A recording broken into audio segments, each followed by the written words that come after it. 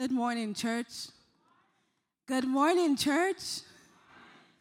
Wow, this is awesome. The scripture that Anu read is also part of my message today. Isn't it wonderful how God just coordinates everything?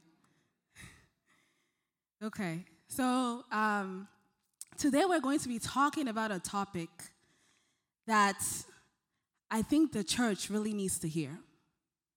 It's such an important message for the church. And it's kind of like an offshoot of what Pastor preached last Sunday. It feels like a continuation almost. Today we're going to be talking about divinely powered. Divinely what? Powered. Okay, before we get into it, we're going to say our confession and then we're praying before we get into the word.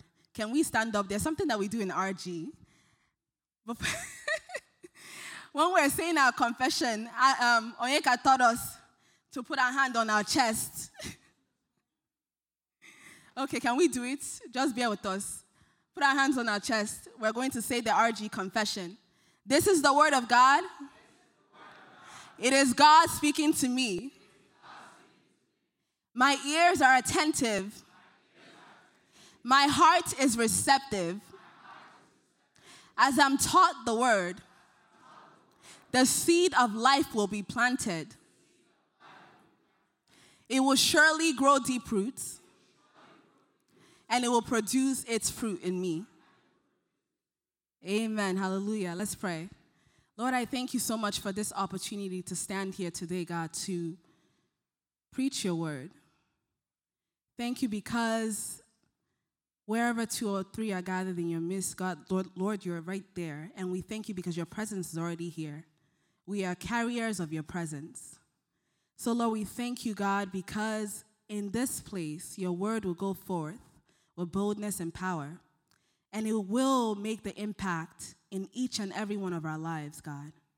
That, Lord, that our eyes will be opened, our eyes of understanding will be open to hear today what you have to say to us. And that there will be a transformation that happens after, God, in our daily living. In Jesus' name we are praying. Amen. Divinely powered. So, RG Friday, which was this past Friday, we were talking about just do it. And in that topic, we kind of broke down, there are a lot of things that God put in our hearts. Instructions he has given us, things he has said in his word, promises he has given us. And he's asking, when are you going to do it? When are you going to do it? I'm waiting on you. So we talked about just doing what God has called us to do, right? But now we're going to talk about the how. How do you actually do those things God has called you to do? How do you walk in the promises of God? How do you do it? Because a lot of times it looks like we're fighting with our flesh, struggling just to do what God has called us to do. And it can be tiring and frustrating, right? How many of us have been there? Okay, only me. Okay, it's only Auntie Happiness and me. Okay, and Uncle too. So a lot of times it can be frustrating because you really want to please God. You really want to do what God wants you to do, but you're just like, God, like how? I'm trying here, but it gets frustrating. Like I feel like I'm always failing. But God is going to teach us today how to do it. Praise the Lord. Hallelujah. So our anchor scripture for this weekend is Philippians chapter 4, verse 13. It says, for I can do what? You guys are not reading you're reading the version that is in your head. I can do what? Through who? Who gives me strength. I can do everything. It doesn't say I can do some things. It says you can do all things, everything. Meaning that there's nothing left out. I can do everything through Christ, not through my ability, not through somebody else, not through putting our faith, like Anu said, in the United States or another nation, not through any of that, but through Christ, because Christ is the only source of strength. Praise the Lord. Hallelujah. So today we're going to talk about 3 main points. The first one is you've got all you need. We touched on this on Friday, but we're going to repeat it again because it's good to hear it. You've got all you need. And then the second one is, it's not you, it's me. It's not you, it's me. And we'll dive a little bit deeper into that because it might seem a little confusing, but we'll understand it. And then the last one is relax, rest, and live. Praise the Lord. You've got all you need. 2 Peter chapter 1, verse 3-4 says, by his divine power, God has given us everything. Here comes that word again, everything. God doesn't leave anything out. He says, by his divine power, God has given us everything we need for living a godly life. We have received all of this by coming to know him, the one who called us to himself by means of his marvelous glory and excellence. And because of his glory and excellence, he has given us great and precious promises. These are the promises that enable you to share his divine nature and escape the world's corruption caused by human desire. So I don't know how many of you, like as you're reading scripture, how many of you highlight, the words that stick out to you? How many of us? Okay, yes, maybe so. Okay, I see one strong hand over there. Somebody is confident over there. Everybody else is not confident that they highlight something. But it's good to underline, highlight some things because the Holy Spirit can be revealing some things to you as you're reading scripture. And we really need to turn it over in our minds to understand what it's saying. It says, by his divine power, God has what? Given. That's the first given. And then in the part, if we read further down, it says, and because of his glory and excellence, he has what? Given. Is it up there? It's up there, right? He says given twice. When God emphasizes something, it means that he wants you to know that. He wants you to understand that he has given. He hasn't left anything out. God is telling us, I have given you these things by my divine power. And then it says, and because of his glory and excellence, God does things excellently well. So when God planned the world, he made sure that everything was provided. And he said, this is good. So when he has given you his precious promises, he has given us everything, he makes sure that we are excellently provided for. And he also says, this is good. He doesn't give you raw or uncooked food. So I have some pictures up. If we look at the picture that it will show in a moment, it's like uncooked potato. When you look at that, is it edible at this point? Can you eat that? No, right? Let's see the next picture. This one is at least cut. Can you eat that one? Does it look cooked? Okay, but God doesn't give us raw things, uncooked things. He makes sure it's fully loaded and cooked, well done, and he puts jara on top. So let's have the other picture. Isn't that nice? Isn't that amazing? Let's have the second one. Wow. This one has like everything you can imagine in it. Isn't that what you want? Rather than the uncooked one. But God has said, I've given you everything. Meaning that he has placed in everything that you need. In Ephesians chapter 1, verse 19-20, it says, I pray that you will continually experience the immeasurable greatness of God's power made available to you through faith. Then your lives will be an advertisement of this immense power as it works through you. This is the mighty power that was released when God raised Christ from the dead and exalted him to the place of highest honor and supreme authority in the heavenly realm. I pray that you will continually experience. In this life, I don't know, sometimes I just ask God, man, we should be continually experiencing these things that you have said in the Word. It's not just for, those people in Bible times. It's not for Paul's times. It's not for the Old Testament times. Right now, we should be experiencing a greater measure of God's power, of all that God has. Continually experiencing the immeasurable greatness of God's power. That's what God is telling us. I really want us to reflect, because even me too, I'm reflecting over my life. I really want us to reflect and see, are we experiencing God's power on a daily basis? We tell ourselves we are set apart from the world.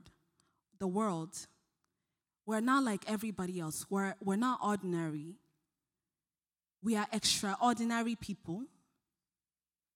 But are we experiencing extraordinary things? That's a question that we have to ask ourselves every single day. God, am I experiencing your promises? Am I experiencing your goodness? Am I experiencing all that Jesus paid for me to have?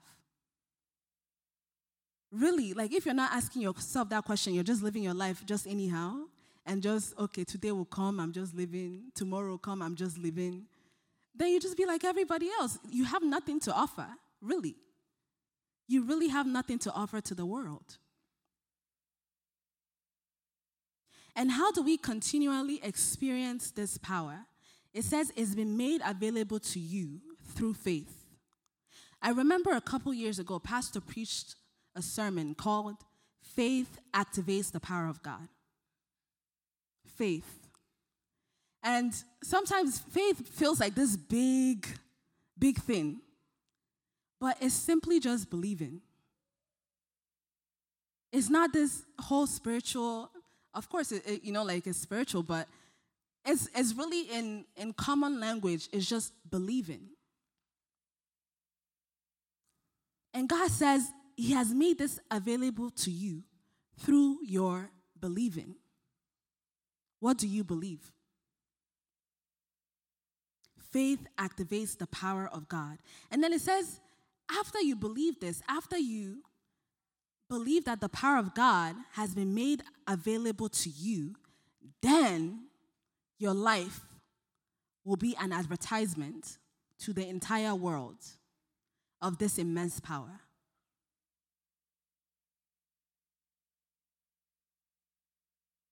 Continually experience this power through faith. It's been freely given. Just like we read at the beginning, God has given you everything. So the power has been given. You access this power by faith, not by being good, not by doing and doing and doing. When I was growing up, although they were really, really trying to help us grow spiritually, but it was the wrong way. And I think even Bro K said it last week. But it was not only for your generation, it was also for ours, those who grew up in Nigeria, right? There was a very legalistic, way of teaching us. They were telling us, oh, if you're not good, God is going to send you to hell. So you have to make sure that you're good. You have to make sure that you're doing everything the way that you're supposed to do it. And for me, that created a sense of fear. Approaching God was a fearful thing to me because in my head, I was like, I don't know now if we'll think I didn't do well. So I will always start off with, God, forgive me, God, forgive me. I will say it multiple times like a mantra. But God is telling us it's not experiencing all of these things that he has, freely given us. It's not by our works. It's not by anything that we can do, because even before we came to know him, he gave it to us. For God so loved the world that he gave. And then it says, even while we were yet sinners, Christ died for us. So you were already struggling, and God decided that he was going to die anyway. So now, it's really what you have left to do is just to receive what he has given you. You have nothing else to do. It's just simply believing that God made this power available to you, and then you act with that knowledge. So Pastor taught us last week. Who remembers the point? This is examination. What is the first one? Say it. Second, act it. Third, receive it. And the fourth one is what? Tell it. And you go back, you do it over and over again. Say it, act it, receive it, tell it. You do this by saying the word of God, and then you act like it is so. You act it out. Even when you don't feel like it. There's a lot of times when I don't feel like it, and I'm like, God, can I do this? He's like, you can't. I can do everything through Christ who strengthens me. You can't do it. So last year, there were certain things that I wanted out of my life, habits and patterns I didn't like. And so I will always go to God and pray. I'm like, God, like, help me, help me, help me. Every single time I'll come to God and pray, it felt like I was just asking him for help. Lord, help me. I need your help. I need your help. And in our books, that seems like a good prayer because we need God's help, right? It seems like a good prayer. But it wasn't. It really wasn't. I told God, help me overcome these things. It became constant. So one day, as I was like lamenting to God, like, God, like, I don't know why I'm failing all the time. I don't know why I'm always doing these things. And I was just lamenting to God, and God said something to me that quieted me. He said, the help I've provided, what are you doing with it? You keep asking me to help you, but you're not acknowledging the help I've provided. You keep focusing on the things that you're doing wrong. You come to me, you complain about, oh, I failed here, I failed in this, I failed in this. And you just tell me all the things you failed in. But the one that I'm helping you with, have you acknowledged it? But do you know that we do that a lot? We go to God and we say, like, this is not working, that is not working, this is not working. We have a long list of things that are not working, but we never acknowledge the one that God is doing. It says God works all things for the good of those who are called according to his purpose, who love God and are called according to his purpose. He works all things for the good. So even in the midst of you not seeing that good, they're still good. So you start acknowledging the good that God is doing. Because when all of these things are happening, the enemy wants to focus you. Oh my goodness. He wants to focus you on the things that are not working out well, whether it's in your life, in your family, around you, in your environment. He wants to put your eyes there. So that it will just be like, it's a picture every single day. So you have nothing else to say but what is happening. But can we switch our view from what is happening to what is happening spiritually that affects the physical?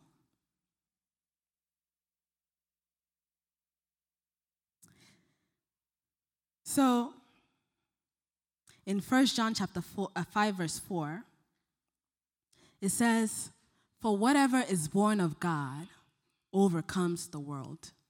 And this is the victory that has overcome the world, our faith. Whatever is born of God. Are you born of God? You are born of God. So it says that you overcome the world. And this is the victory that overcomes the world. It is your faith, your believing. And I'm included. So when I'm saying your, I'm also included. Praise the Lord. So it is your faith that overcomes the world. Because if you believe that you're born of God, you believe the things that God has deposited inside of you, you believe the things that Jesus paid for you to have, you believe that it's yours, it actually belongs to you. On Friday, we covered a lot of times, like, it's not that we don't know what Scripture says. We know it. We can quote it. We can quote what Scripture says. But it's just that we haven't fully embraced it as ours. We're like, yes, God has given all these things. God has done this. God has done that. But when it comes to our daily living, we haven't fully embraced it as, yes, this is mine. This belongs to me. And a lot of the reason, Pastor hit it on the head, the reason why oftentimes is because of that sense of unworthiness.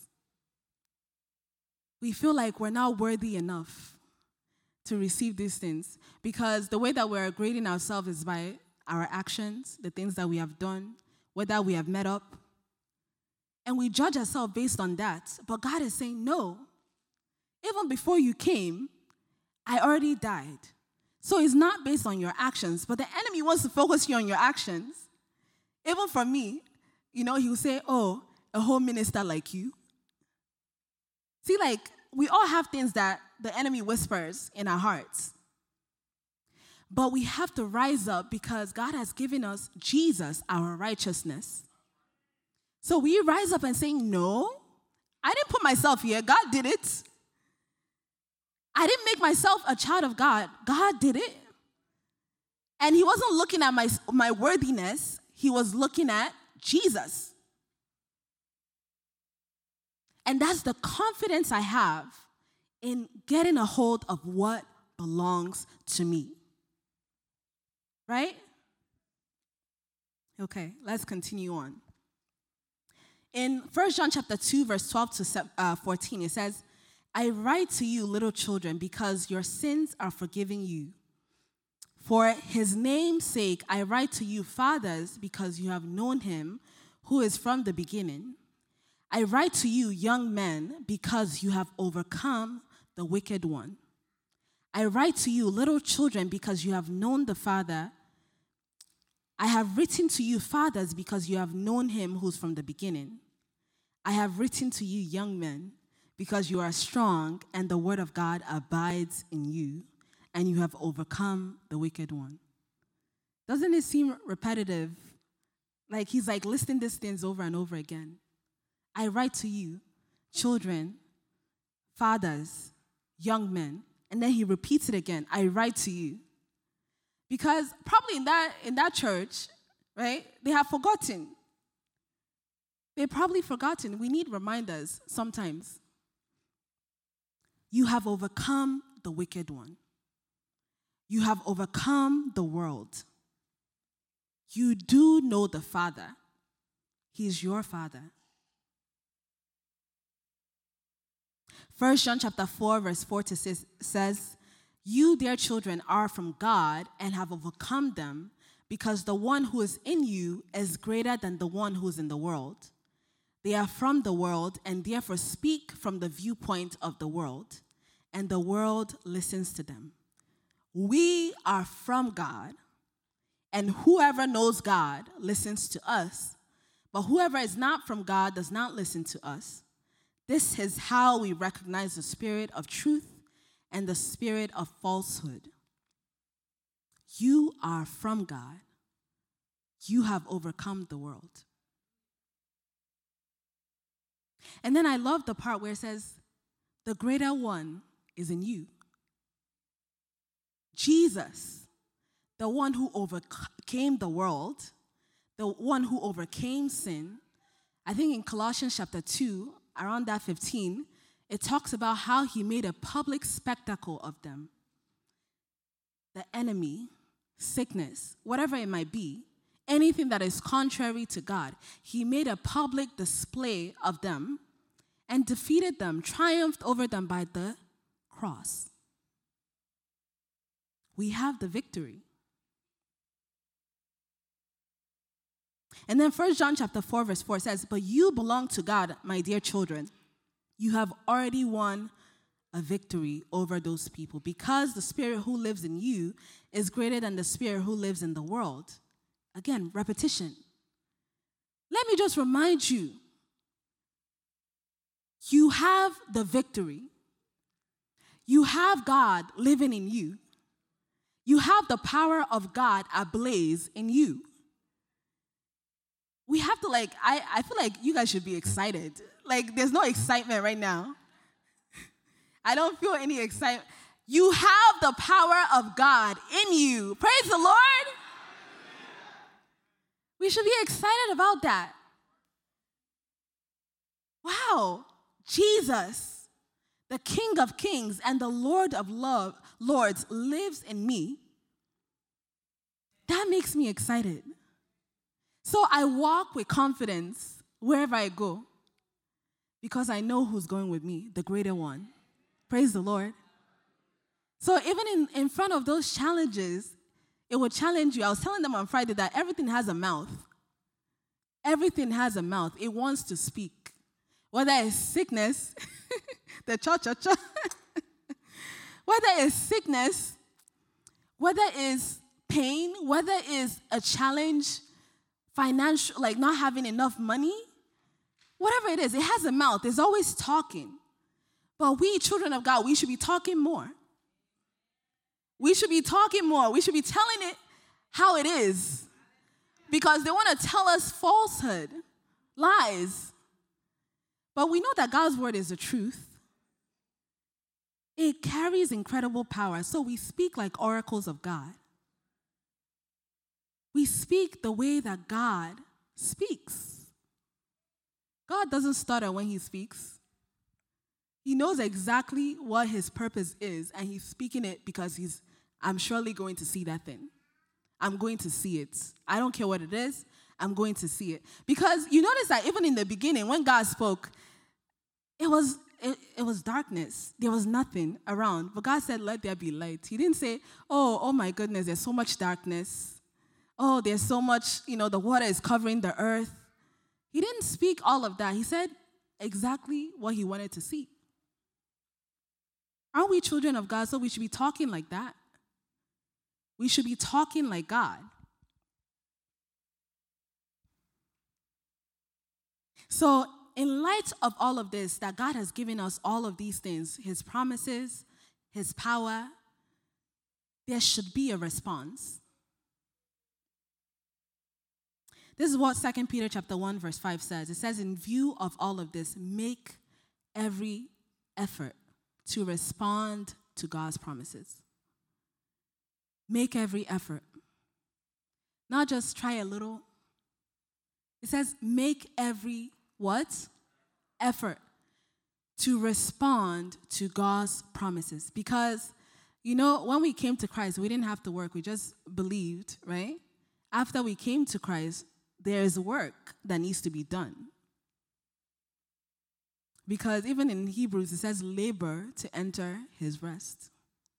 And the laboring you're doing is not by physically like, I have to make sure. No, there's a work of confessing that you have to do.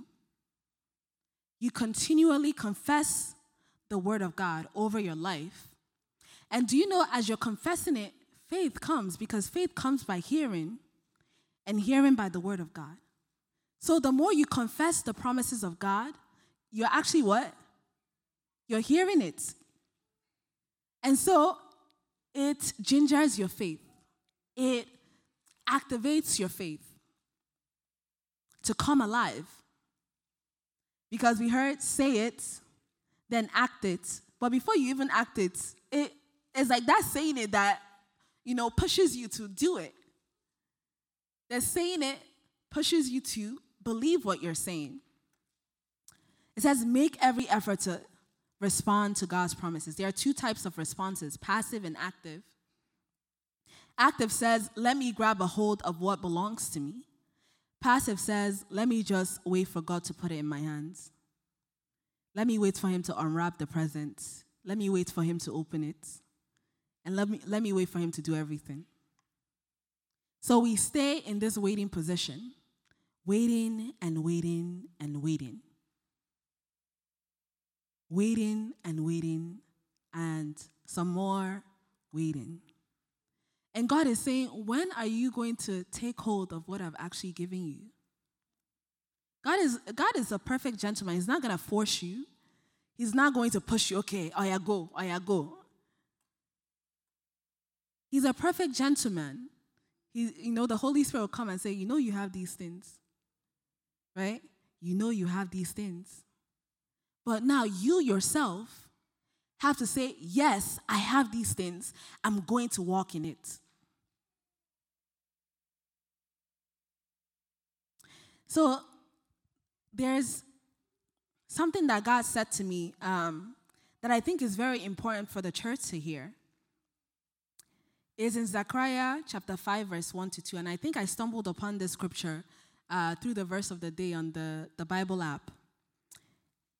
And I just read the context, and it seemed like throughout the chapters of Zechariah, the angel of the Lord was asking him one question continuously.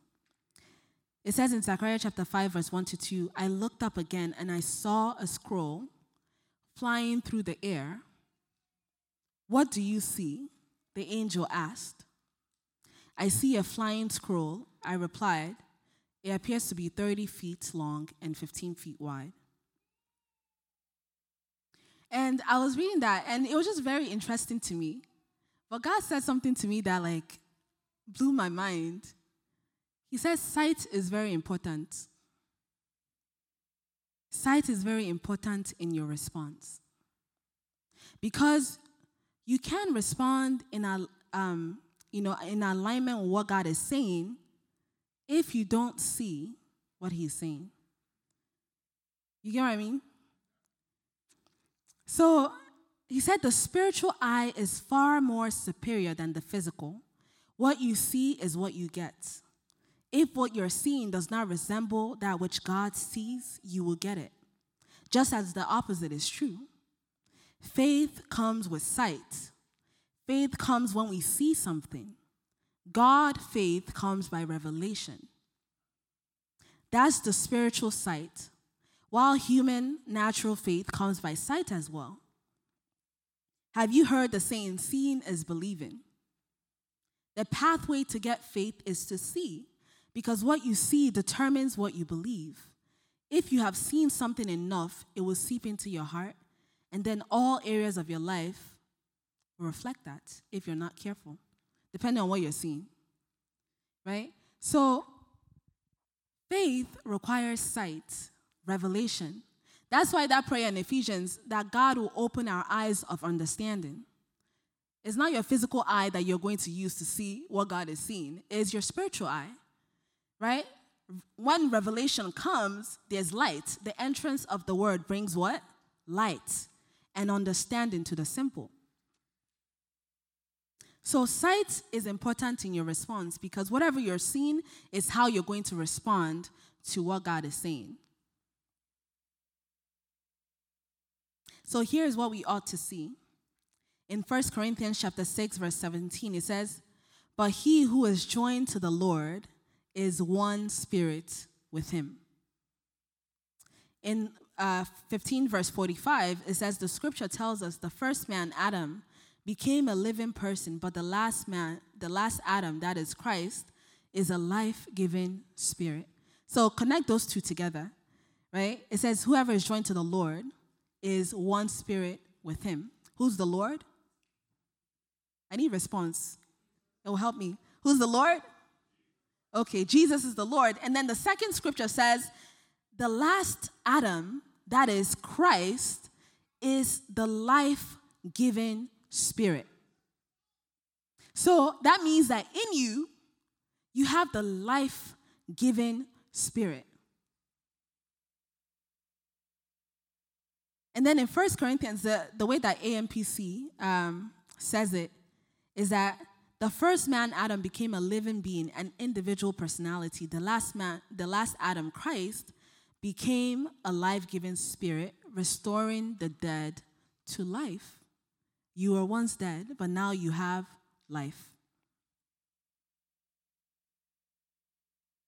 So 1 John chapter 4, verse 9 says, this is how God showed his love among us. He sent his one and only Son into the world that we might live through him. And then in 9 AMPC, it says, in this the love of God has been made manifest, displayed, where we are concerned, in that God sent his Son, the only begotten Son, or unique Son, into the world so that we might live through him. So everything is just pointing to who? Jesus. It's all pointing to Jesus. He's the life-giving spirit. He lives in you so that we might live through him. So, we are going to our next point. It's not you, it's me.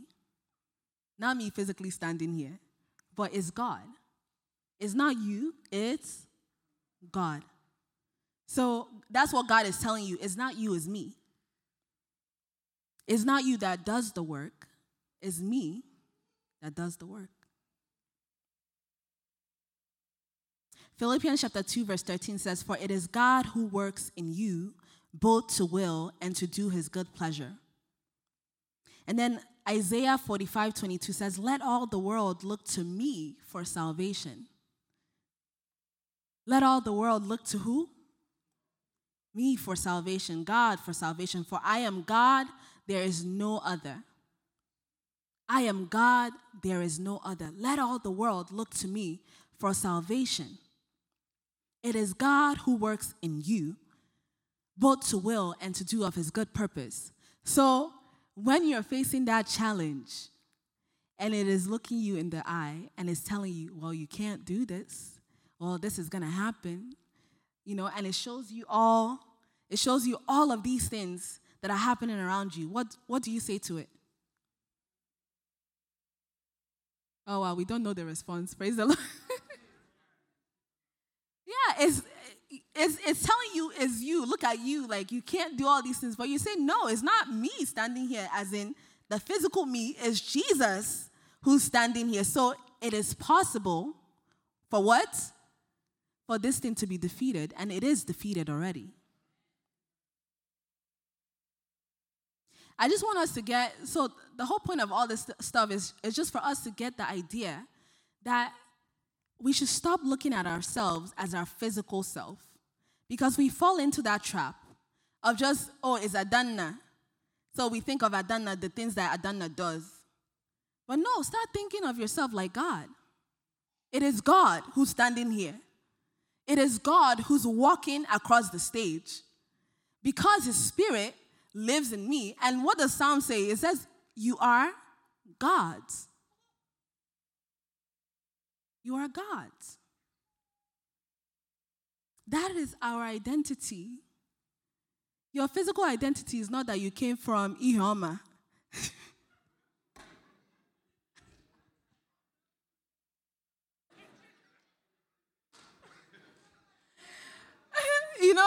Yes, you were born there, but that's not your physical identity. We tie our identity to, we came from, I'm Igbo, I'm Yoruba, I'm this, I'm that. Yes, God displayed his excellence in creating us diversely, but that is not what our identity is tied to. It's tied to God. It's tied to Jesus. So when we come together as the body, we say we are the kingdom of God. We are the people of God. We're the nation of God. Nation under God. Praise the Lord. So we need to start changing the way we think about ourselves, because we have been indoctrinated to hold on to this, like I'm from here, I'm from there, like I speak this language, I speak that language. But God is like, no, that's just beneath you. Like that's like just me expressing myself. But can you come up a little higher and think of yourself like me? You are God's.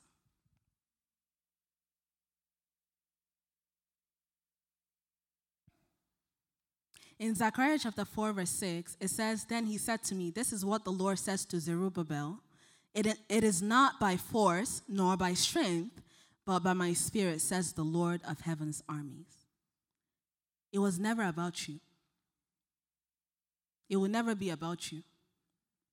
So remove yourself from the equation. It's always been about God, about Jesus being glorified.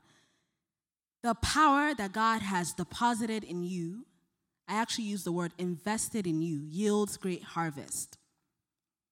Just like when you invest your money into the stock market, you expect a return on your investment. There's also the risk of losing your money when you invest, right? So when you invest, you count the risk, the cost, and the reward, and whichever one is more, that's what makes you decide whether you invest or not, right? So God invested his most prized possession, Jesus, into the world. Think of it like this. He sowed the word into the world. Whichever heart is fertile, the word is planted. In that RRG confession, it says, and the seed of life will be what? Planted. So whichever heart is fertile, the word is planted, and then it germinates and it yields great harvest.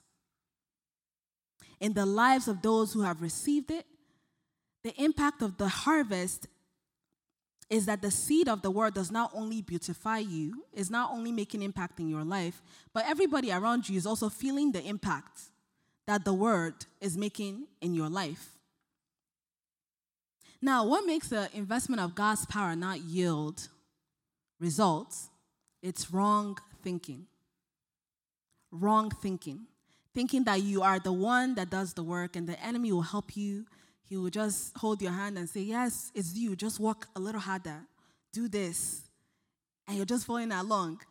And then you realize that it's always failure. Why am I failing? Why is it not working? It's just because it's wrong thinking. That's why I said when Anu read that scripture, it ties into this because I actually have that scripture in here. But let's read a couple of scriptures before we get there. It says Galatians chapter 3, verse 1 to 3. It says, O foolish Galatians, who has cast an evil spell on you? For the meaning of Jesus Christ's death was made as clear to you as if you have seen a picture of his death on the cross. Let me ask you this one question. Did you receive the Holy Spirit by obeying the law of Moses? Of course not. You received the Spirit because you believed the message you heard about Christ. How foolish can you be? After starting out your new lives in the Spirit, why are you now trying to become perfect by your own human effort? Why are you trying to do all of these things by your own human effort? It yields no result. Philippians chapter 3, verse 3 says, For we who worship by the Spirit of God are the ones who are truly circumcised. We rely on what Christ Jesus has done for us. We put no confidence in human effort. He's repeating that again. The arm of flesh will fail you. If you're trying to do the things that you need to do, that God has called you to do, by your human effort, is always going to fail you. It will result to nothing.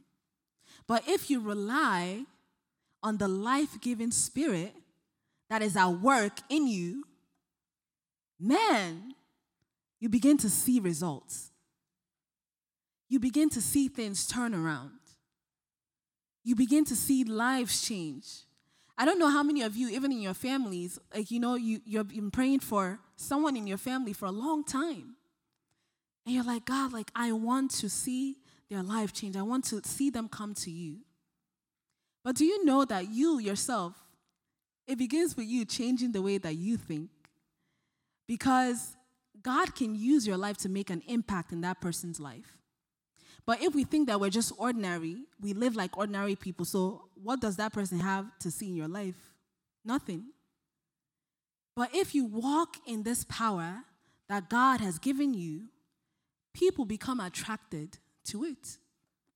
Everybody wants a good thing. Nobody wants something that looks bad. So if something is working in your life, they'll come to you and ask you, what are you doing? Why is your life like this? I remember when I was in college, there was this one girl. We were part of a gospel choir together, and I was leading the gospel choir. I was the head. And most of the people in that gospel choir, they were not Christians. They just came to the gospel choir because they just like to sing, gospel songs. So we were doing this gospel choir, but because I wasn't really very well-versed in music at that time, I was just I just do the one that I know, which is just to teach. So I began to do Bible study during the gospel choir, and I would just teach and teach and teach. And it seemed like this one girl, we were always butting heads. it just felt like every time she would come, and it was just attitude all the time. And I'm like, God, like, what is going on? Like, why am I facing these challenges? Man, like, I'm really trying here. But I kept praying for them. I'm like, God, like, I just want all of them to know you, each of them to encounter you. It wasn't until I graduated from college, she reached out to me, and she said to me, Adana, do you know I'm a Christian now? She was so excited. She was like, you made such an impact in my life. At that time, I was like, man, this girl is really difficult. I don't even know how to handle her. But God was already doing work. So we need to stay consistent in what we're doing. Be constant. Stay consistent in it. Don't give up. Because it's just the same thing like when you start confessing and you're not seeing it, and then you're just like, oh my God, it's not happening, so you just stop. How can you ever see the promise? How can you ever see that change? You can't, because you stopped. But if you stayed on it, continue to confess it, continue to live, continue to act like the word is true, because the word gives you a good report all the time. So you continue to confess that good report. Yes, I have the power of God working in me. Yes, my life is turned around. I'm not a liar. Let me use Onyeka's one time. He says, if you're a liar, you might be lying right now. You're just lying right now. But you just say, God, thank you, because I'm not a liar. I'm honest. I tell the truth all the time. You get what I mean? Like, you might be in the midst of committing sin, and then you come out and just like, God, like, man, I thank you because your word is true about me. I'm not going to look at me doing those things anymore. I'm going to look at you who has turned around my life, and you're working in me so powerfully, enabling me to do what you desire.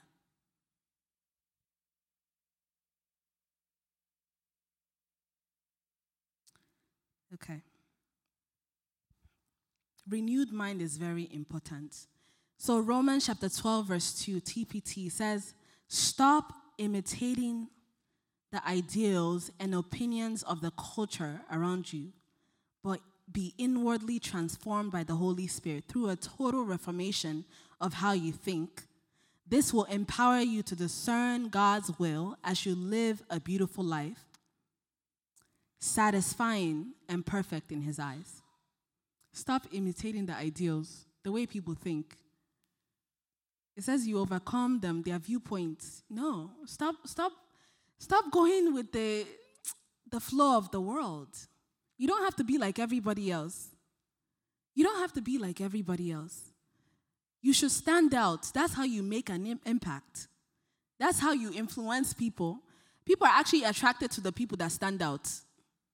If you're just like everybody else, like, I can go to this person or that person, and they'll just, it's the same thing I'm getting anyway.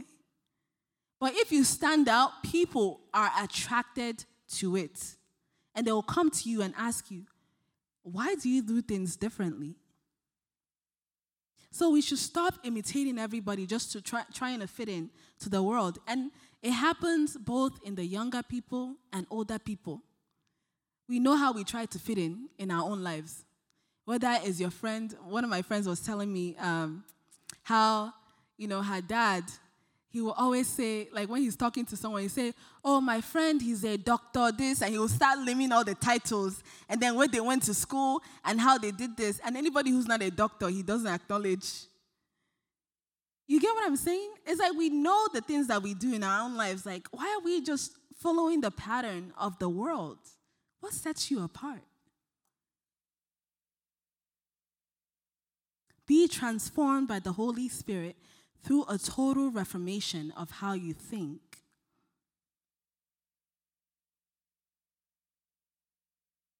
And as He's transforming you, you relax, you rest, and you live. Hebrews chapter 4, verse 9 to 11 says, there remains then a Sabbath rest for the people of God, for anyone who enters God's rest also rests from their works, just as God did from His. Let us therefore make every effort to enter that rest. Let us therefore make every what? Effort to enter that rest. Let us therefore make every what? To enter that rest. God is calling us to a place of rest. He's calling you to relax, rest, live. Live your life. Don't worry about what's happening. Just keep praising God. Just keep doing what you're doing. Believe in the word. It will surely yield harvest.